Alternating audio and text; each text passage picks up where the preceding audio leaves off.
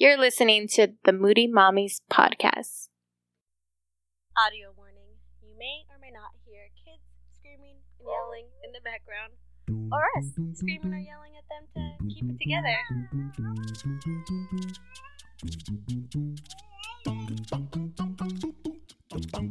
Hey guys, it's your Moody Mommies here. I'm Vanessa. And I'm Jessica. And today we are going to be talking to our friend Janie, whose Instagram is Lotus Lane Jane. And we're going to get really serious on this episode. I've been really excited to talk to her, and her story is incredible. So I guess I should say this. I don't know how you moms are, but trigger warning. I see that in a lot of posts. So this episode is going to be dealing with infant loss. So, just be aware that if you want to listen, it's a very, very, very interesting story. And I think you guys are really going to benefit from hearing it. Yes. Hi. Hi, Janie. I don't know if you're going to get confused between our voices or not. Oh, I kind of do when I listen to you guys say it. Okay. Well, this is Jessica talking. It's me, Vanessa. Hi, Jess. Hi. Hi, Vanessa. This conversation has been such a long time coming. I'm excited to finally talk with you. I know. Thank you for taking the time to give me a call and, follow me as well and my story, our story. Yeah. I appreciate it your too. Your family story is so touching, and it touches us on a crazy, I don't even know the words to say. Yeah, another level. So, Jane, do you want to tell our listeners a little about yourself? Everyone that doesn't know your story, do you want to share it with everyone? Sure. So my name is Janie. Pretty much all my friends and family, close friends, they all call me Jane. So you guys can call me Jane if you like. I had already started.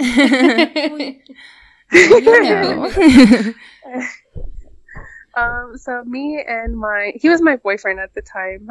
We got pregnant in 2014, and I actually found out that I was pregnant the day after his 27th birthday party. So he was all hungover in bed, and I was in the bathroom taking my pregnancy test. It was funny.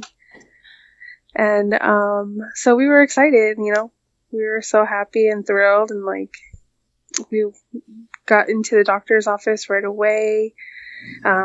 We went to all of our appointments, and it was pretty much the pregnancy was super good. I didn't even have morning sickness. So it was just an awesome pregnancy. It was everything I could ever imagine and hope for. Yeah, I could totally relate to that. Where Vanessa had the opposite, where she was sick. I was sick like a the dog. entire time.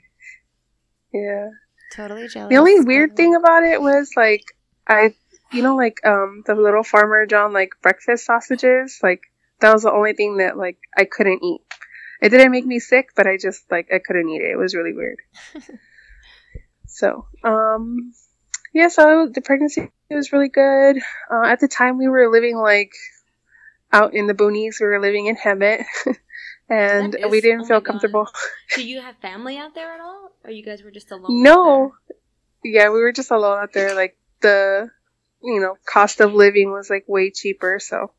So I know that's why we were there. Our friend Christina from Booby Life, right? Did you grow up with her, or were you from Ontario as well? No, so her mom was actually my boss for 8 years. Oh. So I was her administrative assistant. Okay.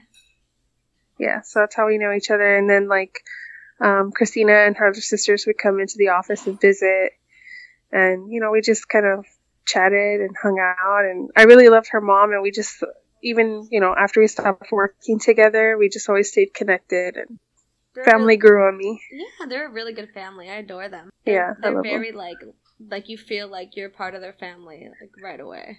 Yes, definitely. I love her mom to the moon. I always called her my mama bear. She's my mama bear. Mm-hmm. She totally is. Everyone's mama bear. Yeah.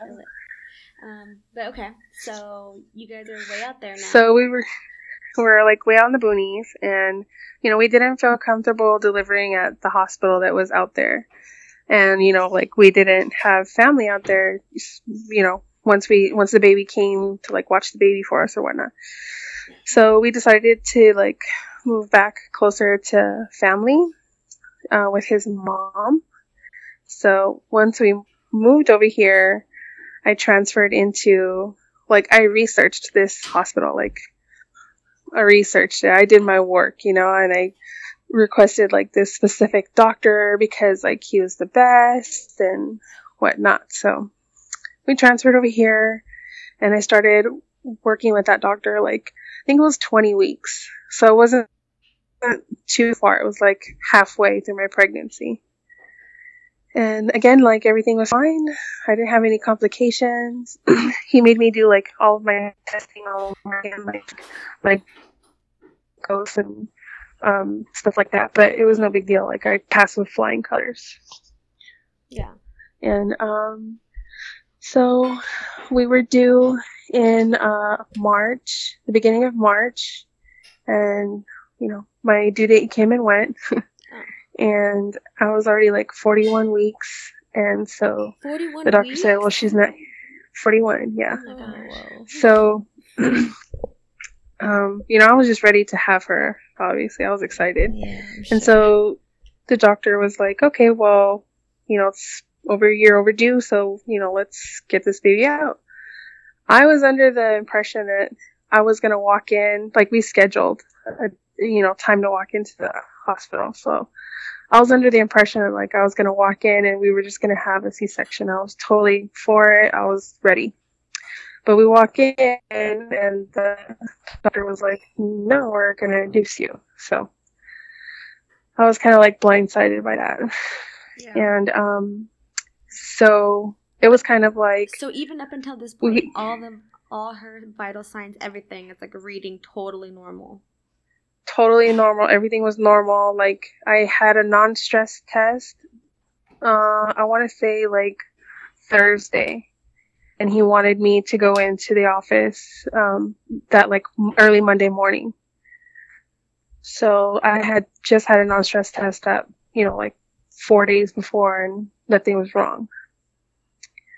So we go in, and, like I said, I'm expecting a cesarean, but they like stopped me in my tracks that no, I'm going to be induced. I was kind of like against it, but they totally made me feel like I didn't have a choice, that, that was my only option. So like we were, reluctantly like, okay, like, well, let's proceed. Yeah. And she made it seem like it was going to be as quote unquote, like natural as possible. So like they were going to give me like ripening cream and stuff like that to like help me dilate and soften and whatnot. So that's what we started with. Before you guys went in, did you guys do like the laboring classes that the hospitals offer? I went to like one class, and that class was like really huge. I really didn't feel like it was like an intimate experience, right. And they just kind of gave you like a quick rundown of the hospital, like where everything was located, sort of, Yeah, I think I went to something really similar to that, where they didn't really. Tour. Yeah, it was just a tour. It's not really a laboring class because I mean, I know when I went in, I totally didn't know what was going on either. It was all just kind of like, take the wheel. You guys are the professionals. I've never had a baby. Right. Exactly. That's exactly how I felt too. Like, yeah, they're professional. I totally put all of my trust in them. I mean, don't get me wrong. Like, I did my own research, but at the end of the day, I'm not a doctor. So, right. Yeah. So there we are. Being induced, and she gave me like softening cream. I did like 2 doses of that, and after like 8 hours, it was still like no dilation. So she put in, it's called a Foley balloon, where it's like this little balloon. Yeah, Danelia, the Mommy Amor Birth, told us about that. Yeah, so I actually had one of those put in, and it didn't hurt. Like, So they just put it in you, and then they fill it with saline, like water solution. And as soon as like you're dilated enough, the balloon will fall out. So that's what had happened.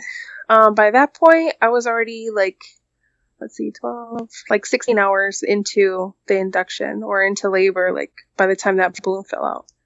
So 16 hours to get 4 centimeters. And up until that point, I felt, really good. Like I could see that I was having contractions, but, from the monitor, but I couldn't really feel anything. I wasn't uncomfortable. I was really good. So after the balloon fell out, it was like 6:00, 6:30 in the evening. And, so the doctor was asking me from there, like that point on, what were my options. And so she was telling me that, it's going to be shift change coming up. And that if I wanted to get an epidural, like right then would be the ideal time. So, and I had already done, my research, and I had planned on getting an epidural. So I got, they ordered it, they put it in, it wasn't a problem. So from there, she said, once you get an epidural, it's going to be hard for you to get up and walk around, use the restroom. So we're going to put in a catheter. Yeah, they had to do the same for me too.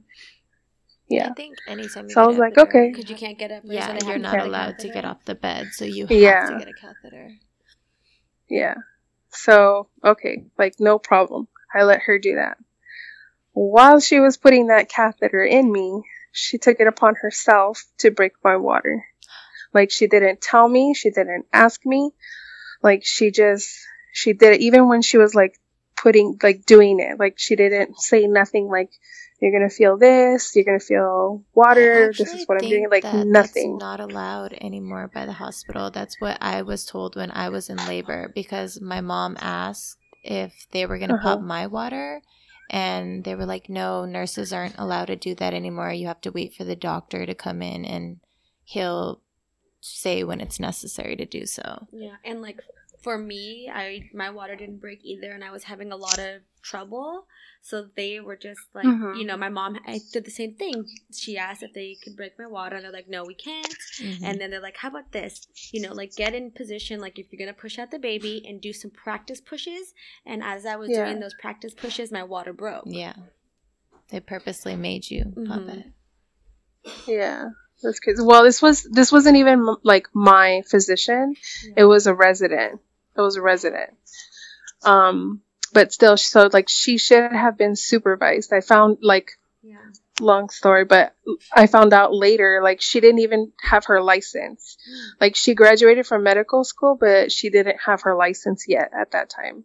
So she technically should have been supervised by like my actual attending physician when she did that.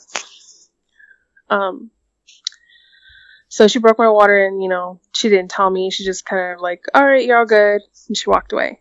And my nurse, who was right there, she like was changing the pad under me or whatever, and she's like, oh, you have like a lot of fluid coming out, and stuff, whatever, body fluids coming out. And I was like, really? Like, why? Did my water break? I didn't feel anything. And she looked so confused. She's like, the nurse, like the resident didn't tell you she was going to pop your water? And I was like, no, I was so mad. I was like, she broke my water. Like, she didn't tell me. Like, I'm only 4 centimeters. In my mind, like, that is way too early. Way too early. And so I was expressing, like, my concerns about the baby getting dry or not being able to come out, And at that time, my mother-in-law, she was visiting. So she was in the room, but she was behind a curtain. And she heard me. She actually works for Kaiser as like a medical records person. But so she's kind of familiar with like procedures and whatnot. Right.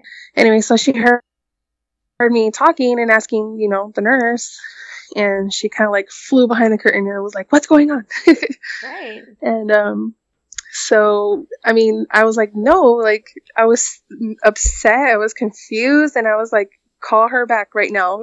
Call this resident back, I want to talk to her right now. And they're like, okay, so she left. And then she never came back. I didn't see her until like the next day. Supposedly she was done with her shift and she was gone for the day too. So like I had no option. I mean, it was already done and there was nothing else that like I could do. So I just continued, to lay there and, labor, hope that, that the baby would come soon.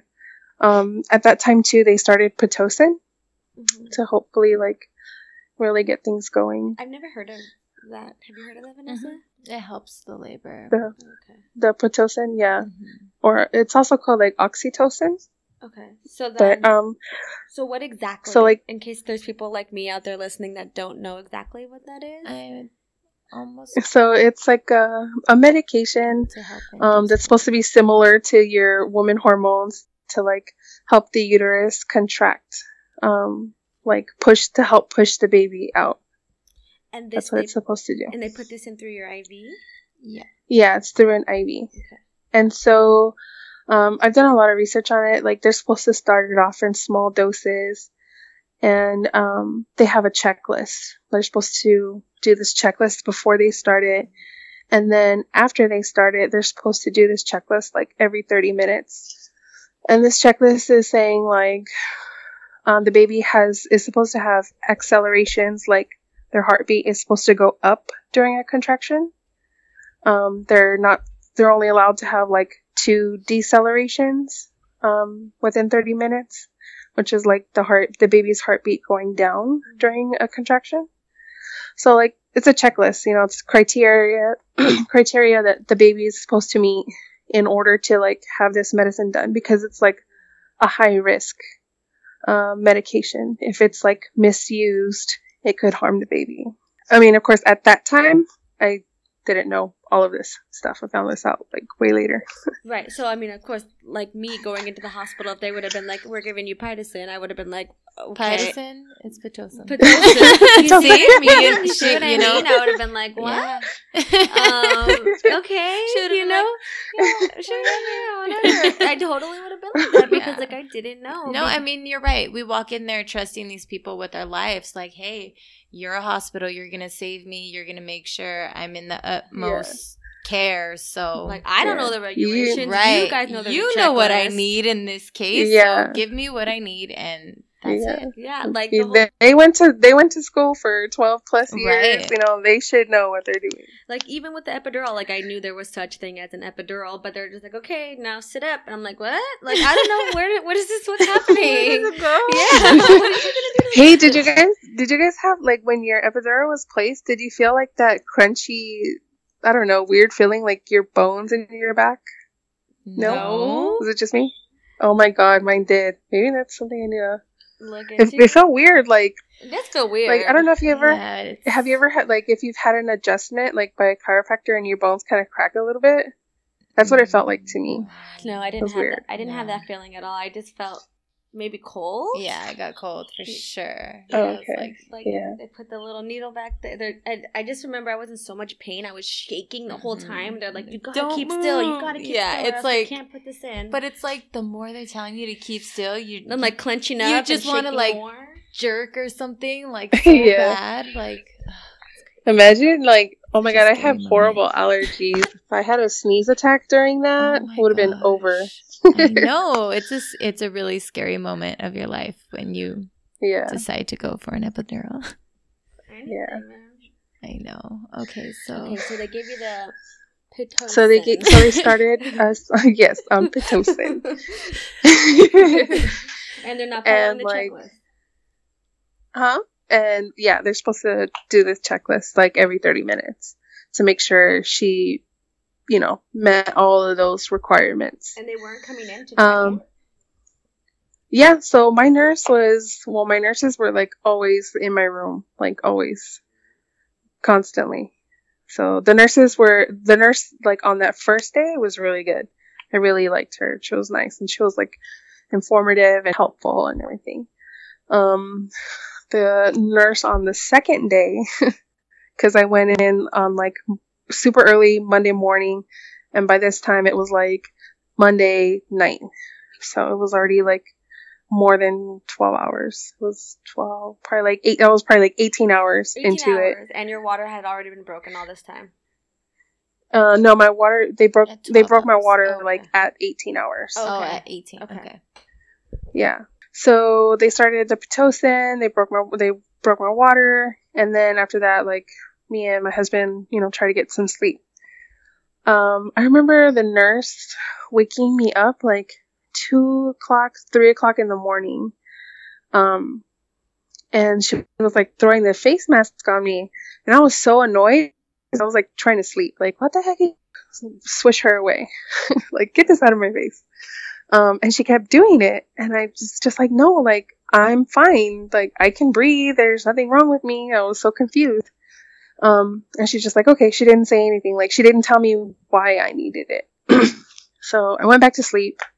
And I woke up again, like around 6 o'clock in the morning, and I was like shaking, shivering, and I wanted another blanket so bad. I was like shaking so bad. And she was like, no, it's, probably something from the Pitocin. Like, your body's just adjusting. You'll be fine. So I was like, okay, fine. So I went back to sleep. And then I woke up again, like around 10 o'clock in the morning. So when I woke up at 10 o'clock in the morning, by that time it was like 32 hours into the induction. And so when I woke up, I felt like crap. Like, I felt like I had been hit by a truck. I felt so sick. My body hurt so bad. Like, and I was hot. My face was red. I was sweating. Like, I felt like sick. Like I had a major flu, like just sick. And, so the resident came back in, and she was like, oh, you have an infection, so we're going to order antibiotics for you. And she gave me, some Tylenol also to help with the fever, and they put ice packs on me. And since I felt like so horrible, I was like, and it was already, 30 something hours. I was like, you know what? I'm done. Like, I want to have this baby. I feel like crap. I want a cesarean right now. She's like, you don't qualify for a cesarean. What? So I was like, yeah. I was like, qualify? Like, what do you mean qualify? Like, I had never heard of anybody being denied a C-section ever. Okay, after you, I know that you're also friends with Danelia. What did she say about that? Did she say that you're allowed to ask for a cesarean if that's the kind of birth that you want, or it doesn't matter, you just don't qualify? So, like, you can request it, but I mean, I guess the doctor like weighs the risks and benefits as to, like, is it gonna, I don't know how to explain that, but like, are the risks of having a surgery, do they outweigh the benefit of the baby coming sooner? So, I mean, I guess it's up to the physician. You can request it, but they can always deny it. And so I didn't know that at that time.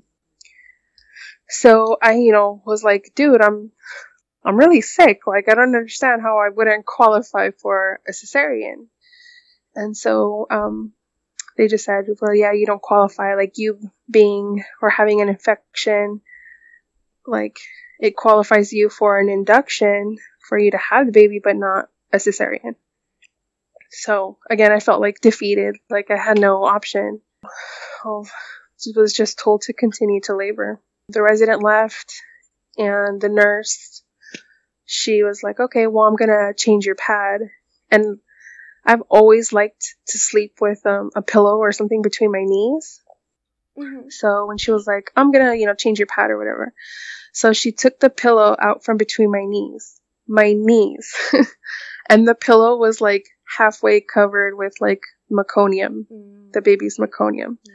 So like I knew from, my research that when a baby lets their meconium out, it means that they're in distress. Yeah. So like, again, I freaked out, like, okay, she's in distress. I feel like crap. Like, you better call her back. I want the C-section. Yeah. Did that happen and to again, you, Vanessa? No. I think with Justine, I remember I did have that too. Oh, okay. I was going to say, I remember someone. I remember it in one of your episodes talking about it. Yeah, that was me. I was in labor too for like hours. I started like my contractions on Sunday, and then I didn't have her until Wednesday, so I was in there for hours too. And they were, trying to figure out we might have to suction her out, and I was just like, whatever, like same thing as you, like whatever you have to do, like get this baby out. You need. And then they said, like, she has a like poop already in there, like, and I'm just like, when they poop. Right? That's what it is, right? Yeah. Okay. Yeah. Oh, yeah, that happened with Zoe, poop. But... Yeah. Okay, so...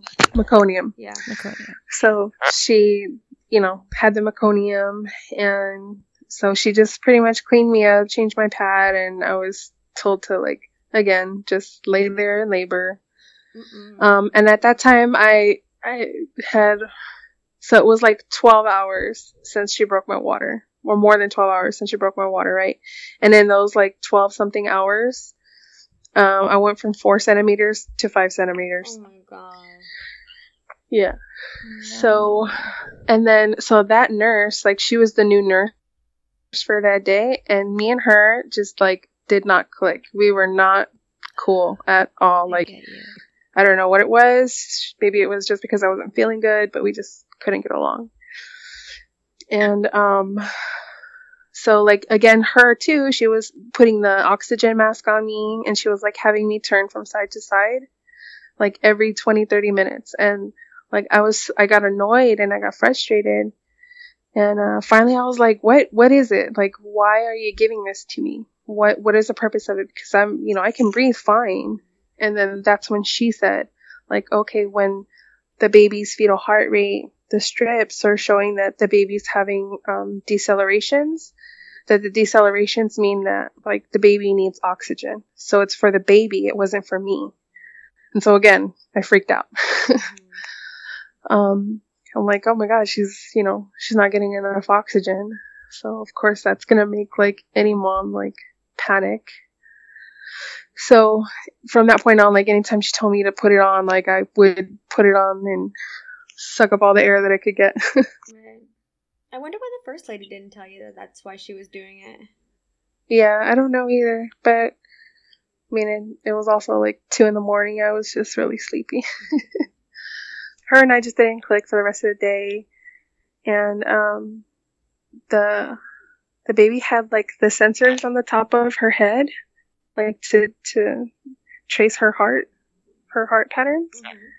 And so, like, from the meconium coming out, it was, like, making them slip off of her head. And so, like, she was all up in my business, like, a lot, I felt like it was excessive to, like, put them back on or fix them so that, like, she could be monitored. Roxy's, like, already down the birth canal? Like, her head's already showing that they have monitors on it? No, like, she wasn't that far. She wasn't that far down, like, but they could go, they went up there. Okay. They went up there. Yeah. So they could feel her head anytime that, like, I had a check. They could feel her head, but I still wasn't, like, crowning or anything, Okay. So in the afternoon, again, I kept asking, like, for a C-section. The doctor came back again, like, around noon, and then again, like, at 1, and I kept asking. I was just done. And they just kept telling me, like, I didn't qualify. Like, around 3 o'clock, she came back again, and she was like, you know what, let's go ahead and go with the cesarean. So I was like, hallelujah, Yeah. I signed. After my water broke, they're like, we have, like, this amount of hours, and if you don't push that baby out in that time, then, we're going to take her out. Yeah. And same thing, like, once they saw that it was, like, meconium, they're just like, okay, like, now is the time. Yeah. And, like, they had the, like, NICU people in the room, like, ready for her to come out, like, just in case of anything. Yeah. So, again, you're totally right. Like, at that time, I didn't know what that guideline was. Yeah. Like, after the fact, now I know. Once they pop your water, they have between 12 and 18 hours for that baby to be delivered. After 12 or 18 hours, like, it should be considered a failed induction, and they should have given me a cesarean. But by that time, it was I was in labor 22 hours with my water broken. So they should have done it way sooner. But again, at that time, I didn't know. So when she finally like agreed to have a cesarean, I signed my paper and I was like, let's go, you know, I'm ready. So she left, and the nurse that me and her were not friends, we weren't homies, she was like, okay, I'm gonna clean you and prep you for surgery. So like she's cleaning me and prepping me, and like I don't know, I just felt like she really like rough handled me, and she was like leaning on my stomach like super hard. And I told her like, dude, that hurts and that's a lot of pressure. It was uncomfortable. And she was like, I'm almost done. Don't worry, I'm almost done. And like right at that moment, Roxy's heart rate dropped. Like it went, like their normal heart rate was 150 and it plummeted all the way down to 60. And like all of the nursing staff came rushing in, like, what's going on? Threw the face mask on me to give me oxygen, and like I was in a panic. The doctor checked me, and she was like, though, and at that time too, I was still 5 centimeters. The baby's heart rate went back up, like it recovered. So she was, you know, it went back up, and she was kind of like stable. And the resident was like, okay, well, you know, just hang tight. You know, we're going to work on the cesarean. We're getting the surgery room ready. It shouldn't be too much longer. And she walked out. So I was sitting there, and like this freaking nurse was like, I don't know if it was her birthday too or what the heck it was, but I totally remember her saying like, this baby better not give me problems because it's Taco Tuesday. And I got margaritas waiting for me at El Torito. Oh my god. I was like, who the heck says that to, you know? Yeah. I don't know. I was so mad. Oh my gosh. I was so mad. That's super annoying. And yeah. Like, I'm an inconvenience to you, and this is your job, lady. Sorry. Right. So I was sitting there, and she was still in front of me. She was like updating my patient chart, whatever. As to like the baby's heart had just dropped, and she's standing right in front of me, and she gets and she answers in front of me, and she's like, yeah, even if she wants to turn over, I won't let her. Okay, I'll let her know, whatever. And she hangs up, and she turns to me, and she's like, oh, that was your doctor. He said that your baby's heart rate looks stable, so we're gonna cancel the cesarean for right now and let you labor another few hours to see if she comes. Oh my gosh. And I was livid, like livid. I was like, nope, you call him in here and he needs to tell me to my face, because I didn't want to do that. I wanted it. Like, I consented to cesarean. He told me that's what I was going to do. Like, it was too long. I still felt like crap. Like, I'm done. And I kept bugging her. And I think it just got on her nerves. And she was like, you know what? I want you to turn over. Because I was facing her. So I think she wanted me to, like, have my back to her. She's like, I want you to turn over. And I was like, what? Like, you just said in front of me, even if I wanted to turn over, like, you wouldn't let me, that I was comfortable the way I was. And so she was like, well, I don't care. I want you to turn over. So I felt it, like, when you just have that, like, intuition, like, I felt it in my soul, and I should not have done that. And I did. I turned over, and right when I turned over, my husband was standing in front of me, and his eyes got really big because he could see the monitor. I guess he could see that, like, her heart rate was dropping again. And he's like, he threw the face mask on me. He's like, I want you to take big, deep breaths. And I was like, don't play. I told him, like, don't play with me. It's not funny. And he's like, I'm not. Like, you need to breathe, like, really hard right now. So I was, like, breathing really hard. And again, everybody came in and they were checking me. And they were like, no, like, they were feeling my stomach. It was really hard. Somebody gave me a shot in the ass of I don't know what. And they're like, nope. They called code and, like, pulled everything out of the wall. They threw some scrubs at my husband, and they were like, we're gonna have a cesarean. You know, she needs to come out right now. So I was like, okay. And, like, I felt it was kind of, I don't know, it's weird. Like, I felt calm in the moment, but I was still a little bit scared. But I don't know. It was just a really weird feeling. Right, because I mean, this is what you had planned on doing the entire time. So now it's like, finally, you know what I mean? Like, what other sign did you guys need? Like, can you please take Roxy out? Like, she's not going anywhere. Yeah. So it's probably like that little bit of relief. Yeah, it was. So we're going down the hall, and like we're turning all these turns, and as we're turning, like the doctor's telling him, like, don't run, because if you run and we make a turn, you're gonna get like pinched against the wall, between the wall and the bed. And I was like, all right, weirdo, like you're worried about being pinched against the wall rather than getting this baby out. And so as we're running down the hall, I'm like looking back, and I couldn't find my husband. I had no idea where he was. I was like, where is he at? And they're like, oh, he's putting on his scrubs. He'll be right here. So we get to the OR, so the operating room, and then like they put me like against the metal table, and then I'm just waiting there. And like they didn't like pick me up and put me over onto the operating table.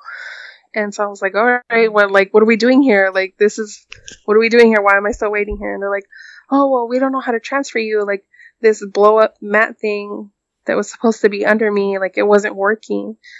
And so then I started to panic. Like, she needs to come out now. Like, I don't know why I'm just waiting here. So I literally, like, turned over onto my belly and crawled, like, military style on my forearms onto the table. And again, my husband, he wasn't in there. I don't know where he was. I was asking for him, and nobody would talk to me. And as soon as like I got on the table, like they just like ripped my gown off. I was like totally, completely exposed to everybody. And like these doctors were like throwing alcohol and whatever on my belly and scrubbing me. And I didn't have like the blue sheets on my belly or in front of my face. And everybody was just like busy, doing something. And like they started like clamping my stomach, like the skin, to pinch it. Oh my god. And I told I felt it. I felt it like clearly, like clear as day. I felt it. And I was like, hey, I'm not supposed to feel that. And like nobody would listen to me. I was like, I feel that. And they just like completely ignored me. And the anesthesiologist was like at my head. And I looked back at him. I was like, I can feel that. Like, I'm not supposed to feel that. And he's like, oh, you just feel like pressure. You don't actually feel like pinching. I was like, no, I feel the pinching, and I'm not supposed to feel that. And then just as I said that to him, like one of the nurses I don't know who it was. It was just like a big, loud, like man's voice was like, you need to go now, like to the surgeon. And I looked up, and again, I didn't have the blue cover in front of me. And I looked up, and I saw, like, the first, like, slice into my stomach. Oh, my God. And I just, like, felt, like, all of my hot fluids, like, on my stomach and covering my back. And, like, I felt, like, every cut, every pull, every tear. Like, I felt all of their hands inside of me. And I was like screaming from the pain. It hurt so bad. And so they pulled her out, and somewhere in the middle, I had my eyes closed because I was in so much pain. And they finally put the blue sheet up. I don't know when or what point, but they finally put it up so I couldn't see. And like I could feel when she came out, but I was like in so much pain that I didn't realize that I didn't hear her cry or like make any noises. I was just like trying to breathe and trying to concentrate and trying to like contain myself and like the pain that I was in. And then I started to like go numb, and it was like this heavy feeling, like, I don't know. It was just like I was like really heavily drugged. Like I almost passed out. And again, Robert, I have no idea where Robert was at that point. He wasn't beside me. He wasn't in there. So I was just there by myself. And I was like, I was still crying. And everything was quiet. I mean, to me, it was like quiet. I'm sure they were making a lot of noise, but to me, it was just really quiet. And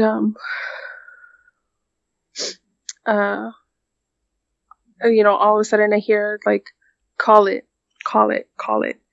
And I was like, call it? Like, my mind like flashed to like movies and stuff like that when they're like, medical, the ER, whatever, when they're saying call it, like, someone's passed away. Yeah.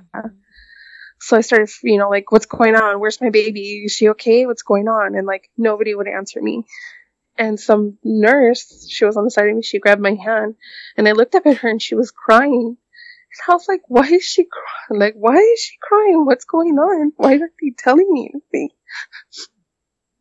And I was asking for my husband again, and nobody would say anything. Were they not letting him in the room? I mean, I'm sure you found out later, like, where he was. Yeah, I found out later that, like, the scrubs didn't fit him or whatnot, or he tore them. And when he finally got new ones, he like ran to the to the operating room, and he was like running in, and he was running in. The nurse or whoever was in front of him just like got to work and didn't tell him where to go or where to stand. So he just kind of like stood in the doorway watching everything. So, like, he saw them cut into me. He saw the baby being pulled out. He, heard me screaming. Like, he was just standing there watching everything. And when she was born, like, she was born without a heartbeat. They were resuscitating her. And so he saw them working on her, trying to resuscitate her. And one of the gentlemen working on her was asking for, like, a syringe. And everybody was just so busy doing stuff that, like, nobody responded and handed this doctor the syringe that he wanted. So Robert got frustrated and was like, give him the fucking needle, give him the syringe. And then that's when they noticed, he's standing there. And at that point, they kicked him out and told him to go, like, to the waiting room.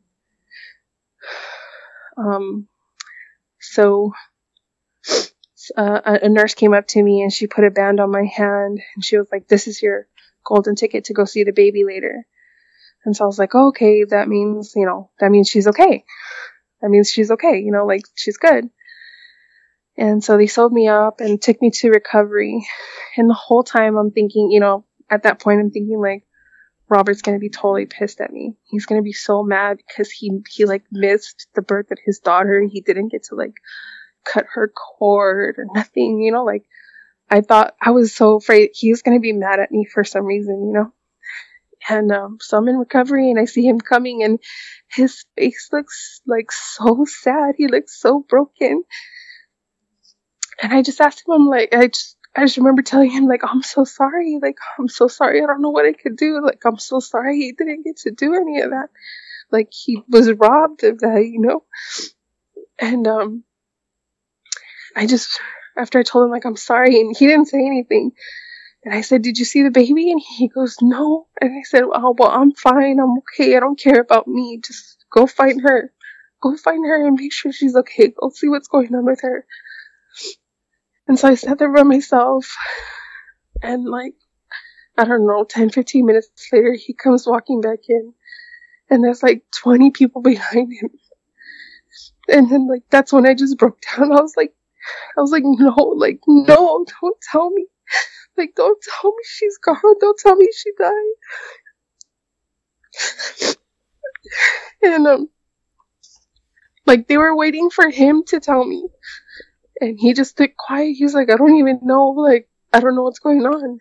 And, the nurse told me, like, she was pulled out, that's when she told me when she was pulled out, she was not breathing. We had to resuscitate her, but because she was, for so long without oxygen that, all of her, her brain and her organs suffered. So she's in the NICU and they're working on her, but most likely, like, if she survives, she's going to be, in a vegetative state for the rest of her life. And, and, like, I had stopped crying. Like, I had stopped crying at that point. I was like, so she's okay. It was such a, like, roller coaster. Like, so she was gone, but then she came back. But, like, I don't care. Like, it's not that I don't care, but I would rather have my baby, like, even if she was in a vegetative state, than, like, to not be with me at all. Like, I don't care. I would have done anything, you know. I would have cared for her every day for the rest of my life if I had to, as long as, like, I had her. And, so after they explained what had happened, you know, everybody left. And I was in recovery for a really long time. So she was born at, like, 4:30. By the time I got to, like, my own room in the maternity ward, it was like 8 o'clock. And I was, like, asking the nurse, you know, I want to go see my baby. I want to see her for myself. I need to see her. And she was like, oh, well, we just had shift change, and whoever the new people are going to be, you know, assessing her and treating her. So right now is not the ideal time for you to see her. You're just going to have to wait until tomorrow. So this entire time, like, since they took her out of you, you still had not seen her one time? I still had not seen her, like, at all. And so I was like, no, I don't care who you need to call. I don't care if you need to talk to the owner of this freaking hospital. Like, I'm gonna see my baby tonight, and you're gonna make it happen. So, like, an hour later, finally the nurse was like, okay, we have you approved. You're gonna go see her. So she was born at 4:36, and I didn't see her till 9:15. And I just remember walking in, and she looked like a perfect little baby, like, so pink, and her hair, and she looked like me. I have a picture of myself, you know, my first day, and she looked like me. Like, there was no denying that was my girl. Yeah, all the little pictures of her, she just looked so healthy and so full. Yeah.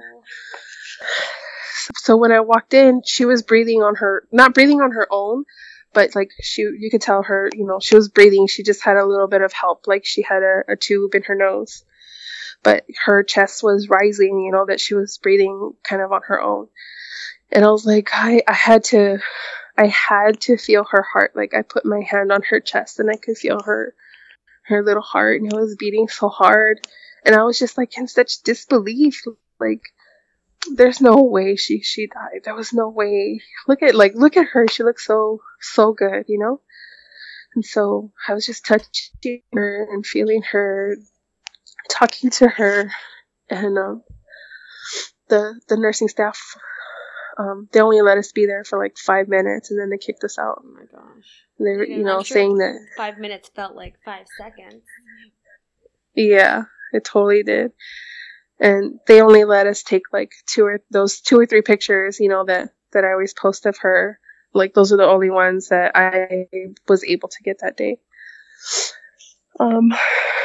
So after that, like, every day we would go see her. So since her brain was, like, deprived of oxygen, they put her on a cooling bed. So it's like a cold bed, and the cold and, like, certain kind of oxygen is supposed to help the baby, like, recover. So they're supposed to do that for 3 days.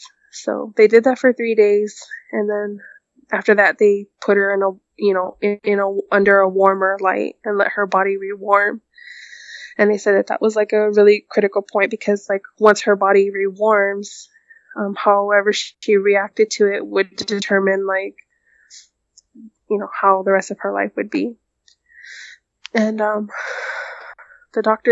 NICU doctors just kept, like, they really wanted us to just, like, give up on her and, like, pull the plug. She's too far gone. You know, she's in pain. She's suffering. You don't want her to live the rest of her life like this. Like, it was just really, really hard. Yeah. I had gotten into an argument. Like, thank God Rob was there, and my husband Rob, he was there, you know, like, holding me back, because I literally wanted to punch this guy one time. We were in the hallway, and he brought it up, like, you guys need to just, you know, let her go. And I was like, no, like, I'm not going to give up. I'm not, like I said, if I had to live the rest of my days taking care of her 24/7, that's what I was going to do.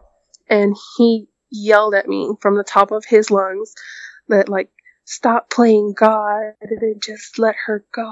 And I was like, what the like, I'm not playing God, dude. Like, I'm her mom. Like, that's my baby. I love her. I want her. She's like so wanted. I can't just let her, like, cut her off. Like, I can't choose to end her life. Like, I couldn't. I couldn't. Yeah, like, how dare they, like, try to guilt you from having hope for your daughter? Right. Like, as a mother, you never give up on your children. You're not supposed to. Yeah. Like, that whole week was just really, like, really, really hard.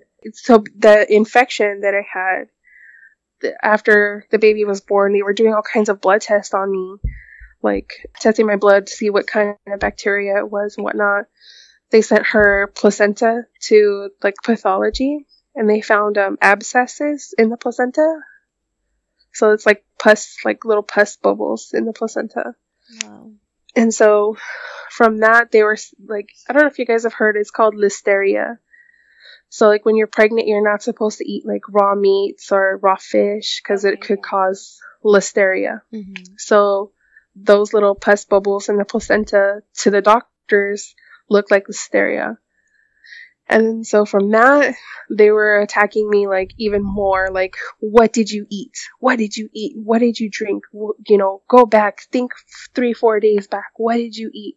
And I was like, I know, like, I did my research. Like, I know what I'm supposed to eat or not eat. And I know I didn't eat anything.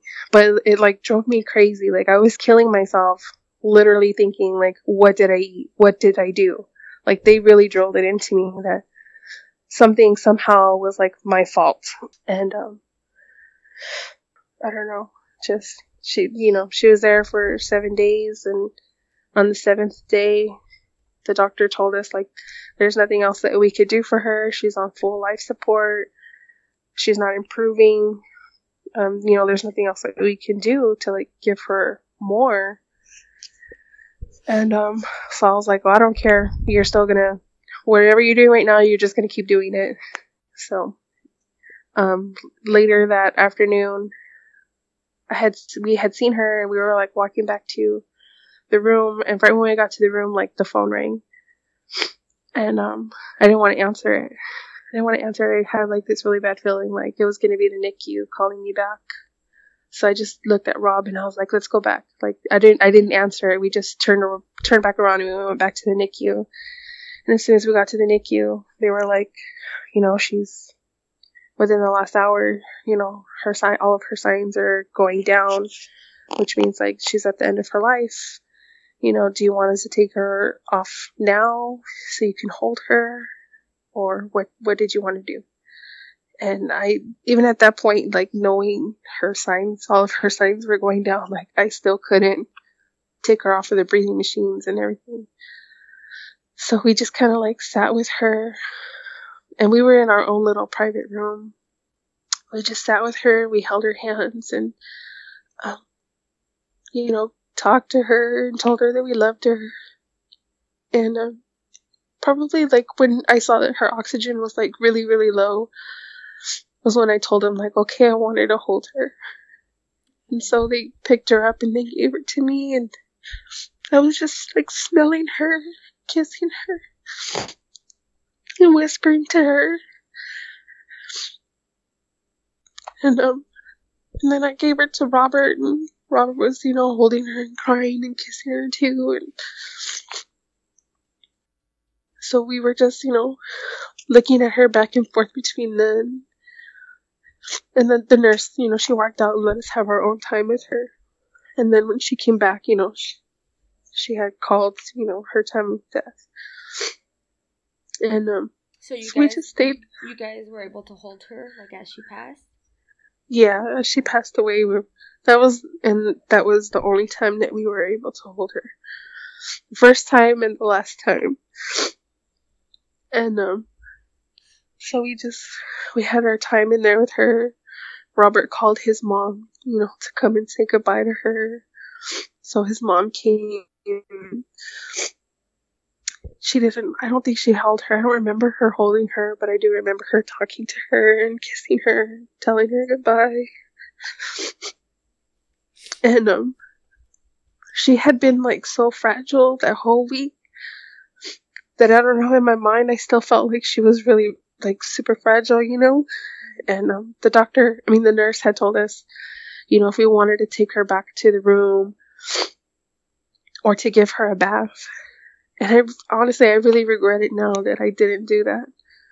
But at the time, I was thinking, like, no, I don't want to hurt her. She's so fragile. I can't give her a bath. I can't do those things. So I didn't. But I totally regret that now. I think it would have been like something so intimate, you know, something special. But at the time, I was just so filled with grief and thinking that, like, I was going to hurt her for some reason that I just decided not to do that. So we just, you know, said our goodbye. We were there for a couple hours with her and just talked to her and touched her and kissed her and said our goodbyes. And then I had to we went back to my room. Were you still admitted in the hospital at this point, or were you just like coming every day to visit? No, so I was still there at the hospital because of the infection. Yeah, and it infected my C-section, my scar, like the incision, that they had to reopen my incision. So I didn't, like, they took out all the staples and they like totally reopened it. And I was like on antibiotics. They had to like put gauze inside of my belly. I was there for like a little bit over 2 weeks. Wow. I think I was there for like another whole week after she had passed. Just getting treated for the infection. So the second time when they went in and took out your stitches, it was a totally different pain than what you had when you knew that it was wrong, right? Yeah. So when they took out my staples, like that time I was numb. I didn't feel anything. I was on some pretty good drugs by then. So I didn't feel it. But like as it was becoming infected, like my stomach felt really sore. Like I was telling, you know, we met up with Danny and Christina a couple of days ago and Rachel, and I was telling them the story that like my stomach had hurt so bad that like when I went to the restroom, I couldn't even like bend down to like wipe myself. And I had called one of the nurses to come and help me. Like at that point I felt so like degraded, but I was also like I was so hopeless. So I called this nurse to come and help me, and she was like, "What? You want me to do what?" I was like, I can't wipe myself, and I can't bend over. I'm in so much pain. And she's like, oh no. And she just like left. She just left me. And I was like, what the heck? I had such a horrible experience. Like, it wasn't just the baby. It was like a lot of other little things. So Rob, you know, stepped up and he helped me out. But so I was telling him about like the whole bottle. You know, you guys were talking about the whole squeeze bottles before. Yeah. So I mean, like nobody instructed me. Nobody told me, hey, this is what it's for. Oh my God. Like, I didn't have any like that guidance. After all, like these stories that I'm hearing about when people are having their first child, like the more and more I feel like it's super important to have a doula that's there for you, because you know our moms could be there for us, but they don't know what the new criteria is. You know, they don't know what things have changed. Like, you really do need a professional that has been working with you through your pregnancy, and you would think that's who your doctor is. You know, you go and see your OBG like every like couple weeks, and they should be the one that are helping you through this, but like they just seem like, and this is just my job, you know, like you were saying. You were talking about whatever, and I don't know if you heard during my birth story, I was like, they're just over here talking about whatever, laughing about whatever, and I have my epidural. I can't feel anything. You know, my boyfriend was just like, I think you need to be pushing. You know, I'm looking at the monitor, and you should be pushing, and they're not telling you anything. Like, they're just in their own little world, like, gossiping about people. I think, you know, everybody gets comfortable in their job kind of thing, so I think that's the same probably in healthcare. They just get too comfortable and confident with what they're doing, and get a little bit, and they just like assume that they slack off on the protocol, and they get a little laxed with what they should really, really be doing. Yeah, I totally agree. Because if you would have had, Danny there with you, or just a nurse, like when I went to my room after I had Zoe, nobody told me what those things were for. They weren't in there, so I had no idea I needed them. So here I was trying to wipe myself too. So it's important. Yeah. And I think we all just assume that, oh, we're having a baby. We got it all figured out. But it's like self-care, aftercare. It's a lot of things that go into it. Yeah, definitely. How long did it take you to recover afterwards? With the infection. Yeah. They couldn't sew, because it was infected, like they couldn't sew it back up. I had to like let it all drain out. And like the day before, that same day that I was released from the hospital, they put like a vacuum on it to like suck out all the bad stuff. So I had to wear this vacuum for like it's more than 2 months. Oh my god. So I didn't fully, so I had the baby in March, and I didn't fully close until like the end of May, beginning of June. It was like months. And every week, so when I was released and I had the infection, twice a week a nurse would come to my house and clean it and change it. And then once a week I had to go back to the hospital and have them clean it, change it, and look at it. Wow. And so that was just like another horrible experience in itself. Like them to change the gauze, like from inside of my, like my muscles. Oh my god. That first time that like the nurse pulled out the gauze from my stomach, like I was screaming because it was like literally like stuck to the inside of my muscles. I was screaming, it hurt so bad. And then when I would go to the first time I went back to like the clinic and have them change it, I'm sitting there in a waiting room full of pregnant women or women who have just had their babies, and I couldn't take it. I just totally broke down crying, and I like ran out of there.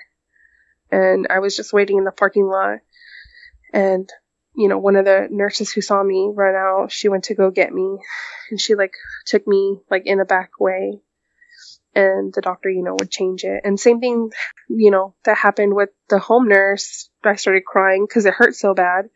I started crying with him because it hurt so bad. And he told me like, there's no nerve endings there because they're cut, so it shouldn't hurt. And I was like, well, then why am I crying? Why am I screaming? Because this freaking stuff hurts, dude. And each time, I went there for more than 2 months. And each time I would be crying because it hurt so bad for him to change it.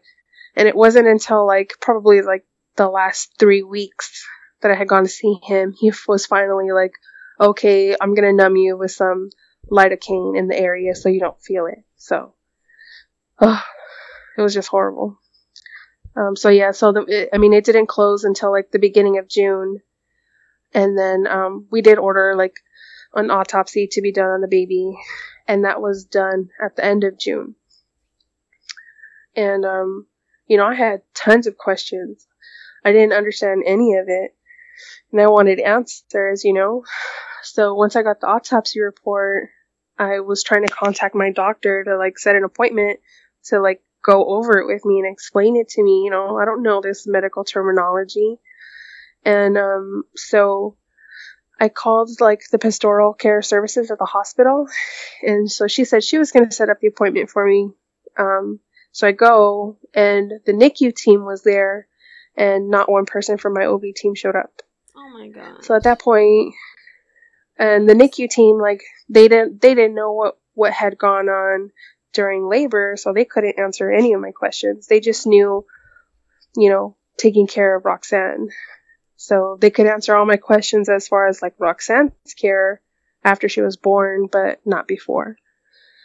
So I just got like really frustrated. And at that point, I just became even more mad.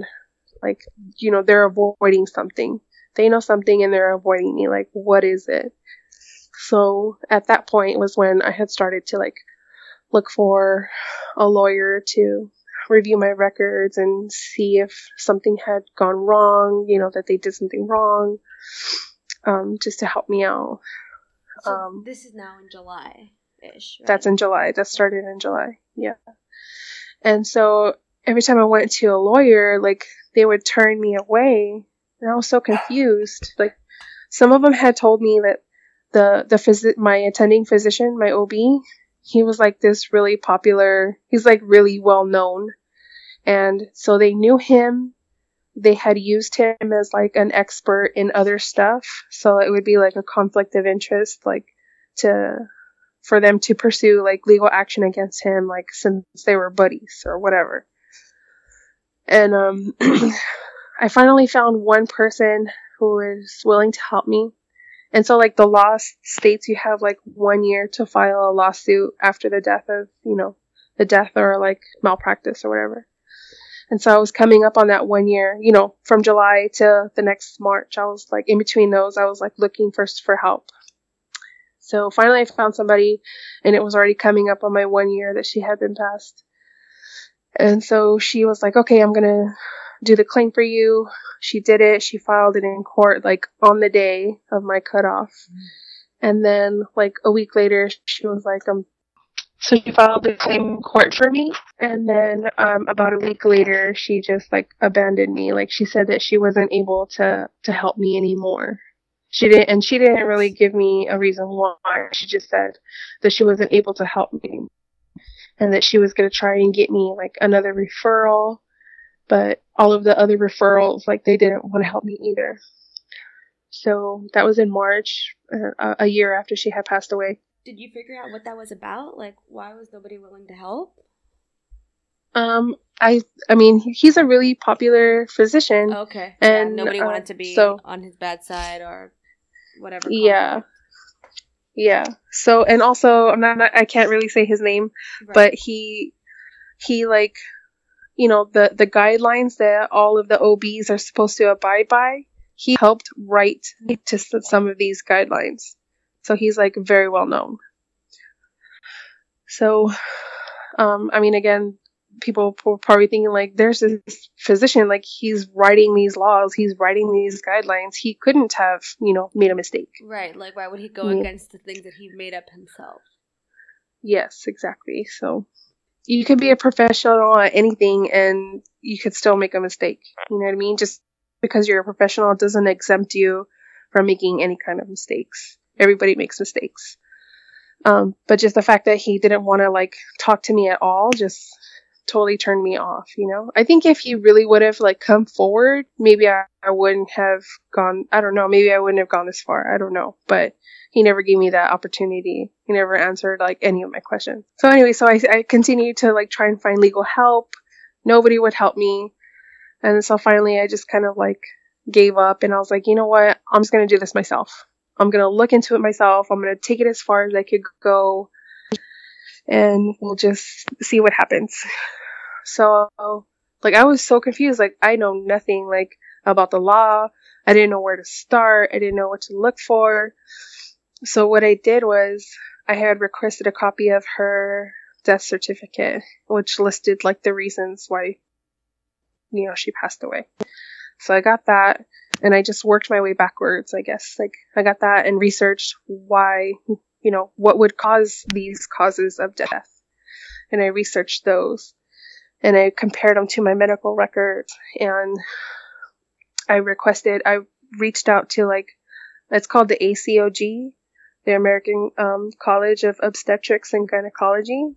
They're the ones that like uphold all of the guidelines. So I reached out to them, and I would request like copies of their guidelines, their official guidelines. And I would compare those to my medical records. And things just started clicking. Like, okay, she made a mistake the resident made a mistake where she broke my water too soon, where she didn't ask for my consent in doing that. My water was broken for too long. I had an infection. Like, things just started clicking. But like, the major thing that caused Roxanne's death is that she did not meet that checklist for the Pitocin use.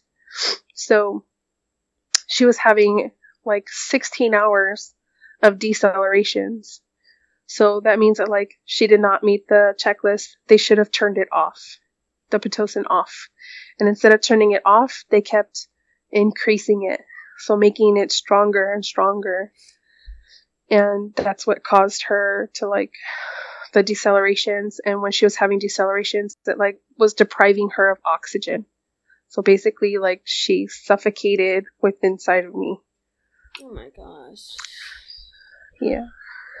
So that's kind of where I'm at now. I still don't have a lawyer, and I'm going back and forth at the moment between myself and the lawyers for the doctors and the lawyers for the hospital. And even though like I've matched all this stuff up in my medical records and I found everything, like my word means nothing. You know what I mean? I'm technically not a physician. I'm not a doctor. I'm not an expert. So my word doesn't mean anything. So that's why you need somebody who is an expert, right? So that they can vouch for everything that you're saying. Yes. But so nobody will go against this guy. Yeah. So kind of in a rough spot. I found a couple physicians that, you know, they say that they're neutral. They don't care who this physician is, but their fees are like ridiculous fees. And obviously, like, I'm living paycheck to paycheck like pretty much everybody else in our community. I can't afford $10 or $15 or $20,000 out of my pocket at the drop of a dime. And that's just for them to come and like testify, and that's it? Yeah, exactly. That's not even a guarantee. Like, yeah, it doesn't guarantee anything. It's just that they're gonna come talk. So also in that process, I filed complaints like with the California Department of Public Health, and so that organization oversees all the hospitals to make sure that like they're following the rules. And so when they went in and investigated the hospital. They found exactly what I found, that, you know, she didn't meet the requirements for the Pitocin and it should have been turned off. But I can't use the law protects them, that I can't use that investigator that went to the hospital. I can't use him in my civil case. The law protects the hospital from me using that person. That's what all those forms that they make you sign when you get to the hospital. Yeah. That's what all that says. Everything. Nobody reads it. I mean, what can you do? You're in there, just like, you're just like, sign here, out. Sign there, like something. I mean, of course, you go to the hospital when something's wrong or you're giving birth, so you're gonna sign anything that's gonna get you help. Yeah. So. Yeah. If you don't have a choice, you either sign those papers or you get nothing. Yeah. Yeah. So all that fine print. What are we hoping, you know, if you know, I know that you have a GoFundMe set up, right? Yes, I do. So my GoFundMe is gofundme.com/Justice for Roxy. And I was trying to do like other fundraisers to like, you know, help with the funds, but they're kind of like stalling out as well. A lot of people definitely give me, you know, moral support, and you know, they're definitely on my side, but you know, I'm just not getting any monetary donations at the moment. So what is, I mean, I don't know if I'm saying this like the right way, but like, what are we hoping to get out of this lawsuit? So out of the lawsuit, once, you know, I have to have somebody testify on my behalf saying that, you know, this physician, you know, was negligent, had malpractice. Him and the hospital will be fined. The doctor may lose his license. It's not guaranteed. But definitely, like, I just really want to hold them accountable for something that could most definitely have been prevented. I'm supposed to have a 3-year-old toddler right here, right now, playing with me, talking to me, and I don't. So I just really want them to be held accountable for their actions or lack of actions, Yeah, it should be. For like, I can't believe that they just like canceled one of the C-sections and then just like, oh, okay, let's go. Like afterward when it was already too late. Yeah. That's just like, yeah. And definitely I have like other goals. This is obviously my goal right now.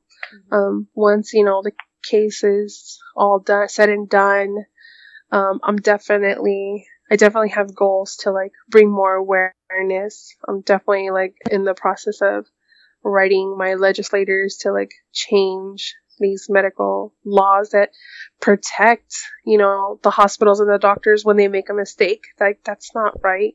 They should be, definitely held accountable for whatever they do wrong. So, with your experience, you were doing the research before anyways. Is there anything that you could recommend for new mothers so that something like this doesn't happen again? Other than, of course, the legal stuff with the doctors, but is there any like personal advice that you could give to someone? First and foremost, I want to say, like, just because I had a bad experience, doesn't mean you're going to have a bad experience.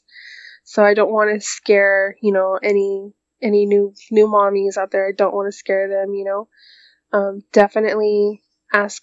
There's no such thing as a dumb question. Ask a million questions. Do all the research that you can. Definitely review your options, because there's no wrong way to give birth, whether it's vaginal or cesarean. Like, birth is birth, and no option is wrong.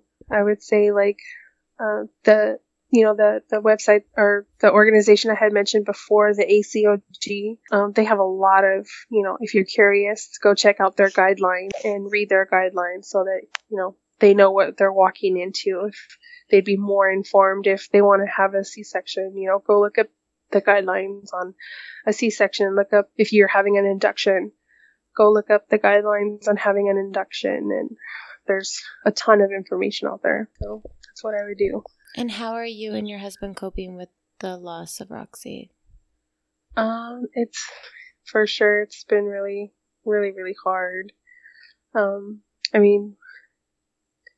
There's always moments where, we sit and wonder what kind of, what she would have been, who she would have grew into in the months, like, directly after her passing. Like, even now, honestly, it's really hard for me to, I can't go to a baby shower. I'm definitely happy and excited for, the expecting mother, but it's just really hard for me to be around, another pregnant person or another little baby, because my mind just goes to, this is what I missed out on, so it's definitely hard. But again, I always stress that I'm happy for that mother. I'm happy for that baby. It's just, it's just what I'm missing. Between me and my husband, things have been rough. It's definitely put a strain on our relationship, but we're working on it. It's always a work in process. Any other question? Yeah, Vanessa and I are both like sitting here and like a loss for words. I know, it's a very, very tough subject. So we just want to thank you so much for being so open and honest with everyone that's listening.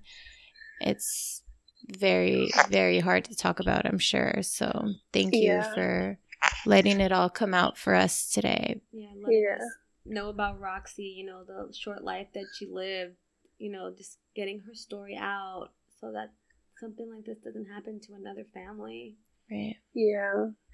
And I want to, thank you guys also for giving me the opportunity to, speak about her.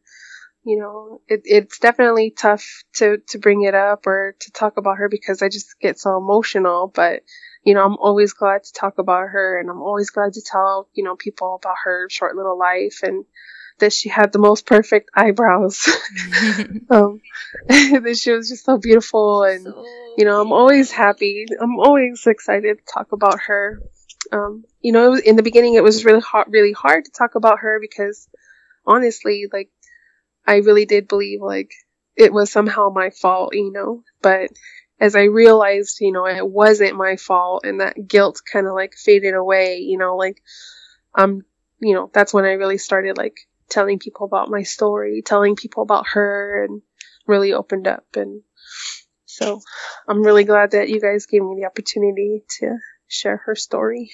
Yes, thank you. We love that Thank you shared you. it with us, and you're keeping her memory alive. Thank you. Yeah.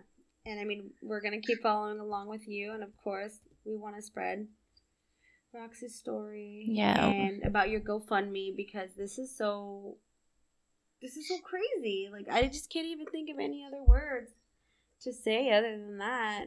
And I mean, we want to support you, and we hope that everybody else does along the way. Thank you. Yes, Jane. I We wish really you the appreciate best your of luck. support.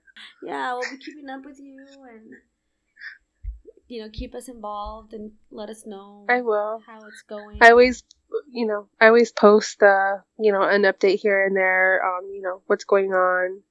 So people can, I did have my Instagram, you know, private before, but I opened it up so anybody can follow me, and they can follow me at Lotus Lane Jane.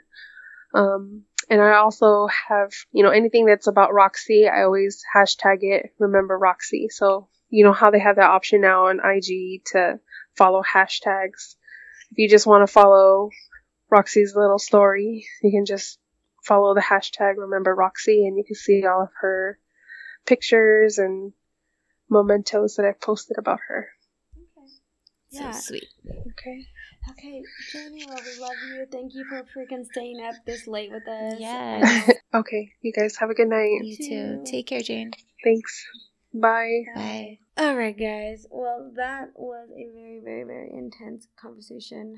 It's pretty rough. But we're wishing Jane and her family the best of luck, and we're hoping everything turns out in their favor. Mm-hmm. On a lighter note, we reached 1,000 followers on Instagram, and we're so fortunate, so happy. So let us know. We're really grateful, grateful. Guys. Maybe that's the word. Yeah, we're really grateful that there's actually 1,000 people looking at what we're posting, like every other day. Whenever we get when the chance. we get the chance. So we're on. not chasing after the kids, guys. We like to post stuff, but yeah, we're really, really, really, really grateful. So we wanted to do a giveaway for you guys, but we have some rules and regulations to it because, you know, there's got to be some structure. So how are we going to do it, Jess? We're going to do entries. Yeah, so the way you get entered into this giveaway is by leaving us a review on iTunes. So leave us a review on iTunes and then send us a message in a comment or whatever and let us know that you did it. And also, let me let you know what our giveaway is exactly. So go to Instagram, follow Chocolate Milk Kids _, and you will see the cutest little t-shirts. They're hip-hop and urban children's apparel and adults too. It's so cute, guys. Mm-hmm. So they have all these really cool little mommy and me shirts. You can go to her Etsy, and she's a single mom doing her thing, and she started this business after trying to find shirts for her son, and then, you know, it just kind of turned into these really cool sayings. So check her out, Chocolate Milk Kids _. So follow her, follow us, leave the review on iTunes, and yeah, let us know that it's done. Okay, so the way we're going to do it, guys, we're going to do a raffle. Once everybody leaves their reviews and enters, we are going to put everyone's name in a hat and do a live raffle. We haven't picked a date for the raffle yet, so stay tuned on our Instagram to find out when it's going to be. So yeah, so the entries start now. As soon as you hear this, it is April 17th. April 17th. So go ahead, start entries. We'll probably do it about 2 weeks, maybe. 2 weeks. That sounds like a good time frame. Yeah, but you'll get the exact date on our Instagram. Why don't we announce it on like the winner on Cinco de Mayo. Is that enough time? Yeah. Yeah, why not? Something to celebrate. Yeah, that's a good one. So again, our giveaway is with Chocolate Milk Kids _ Mommy and Me shirts. They're Can I enter it? No, you can't freaking enter it. They're really cute shirts, though. I love it. And I got my own Instagram. I could just give us a little review. Give us a little love. Give us some love from your personal Instagram. No, I know what your Instagram name is, and it does not count. Whatever, because I think we're pretty cool. And I was gonna leave a review saying that, but I guess I won't. I think they're pretty cool. AKA talking about myself. AKA Moody Mommy's Rock. AKA I am a Moody Mommy. AKA let me read you this little story. So this is the owner of the Etsy shop. Her name is Cynthia. I'm gonna read you her little bio. So I'm gonna read it like as if I were her. So my name is Cynthia, and I'm a proud single mama to a happy and healthy little boy named Jacob, who's featured on all my posts, photos, and models all the boys' tees. I'm a full-time mom, child development specialist, and small business owner. I'm into fashion and kids fashion as well. I launched Chocolate Milk in April 2015 because I was inspired by the clothes not sold in stores. Whenever I'd go to H&M, Target, Old Navy, etc., they never had anything I was attracted to, so they just weren't creative enough for me. Granted, they do have cute clothes. I mean, I freaking live at Old Navy. I know. I'm obsessed. And if any of you mamas have boys, you know the struggle. Basic shirts, jeans, and Crocs. So I thought, why not make my own shirts? So yeah, guys, super duper duper duper duper duper duper duper cute. That mom hustle life, guys. Give her a follow, and don't forget to enter our giveaway because you could win some shirts. So why not? And until next time, next episode. I shouldn't have clapped. But, so next episode, clapping right into the microphone. We are going to be talking to the sleep trainer. Yes, we need her in our life for sure. Natalie, it is. Natalie, Pretty stoked to talk to Natalie. Yeah, so we're gonna get that in. We'll have that to you. So if you guys have any questions about sleep training, send them our way. Yes. If you are super duper pro co-sleeping, also hit us up because we'd love to hear your perspective and why you think it's so important to co-sleep. Yes. Or bed share, whatever term you tickles your fancy. I'm not huge on terminology. You guys know English is our only language, and we don't have speak it our right. own Moody Mommy dictionary around here, guys. But other than that, thank you for listening. We'll catch you on IG. We'll talk to you guys soon.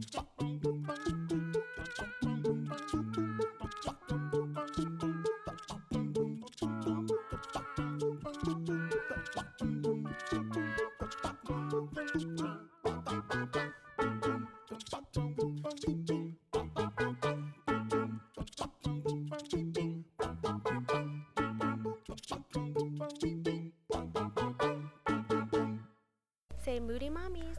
Moody Mommies. Moody Mommies podcast.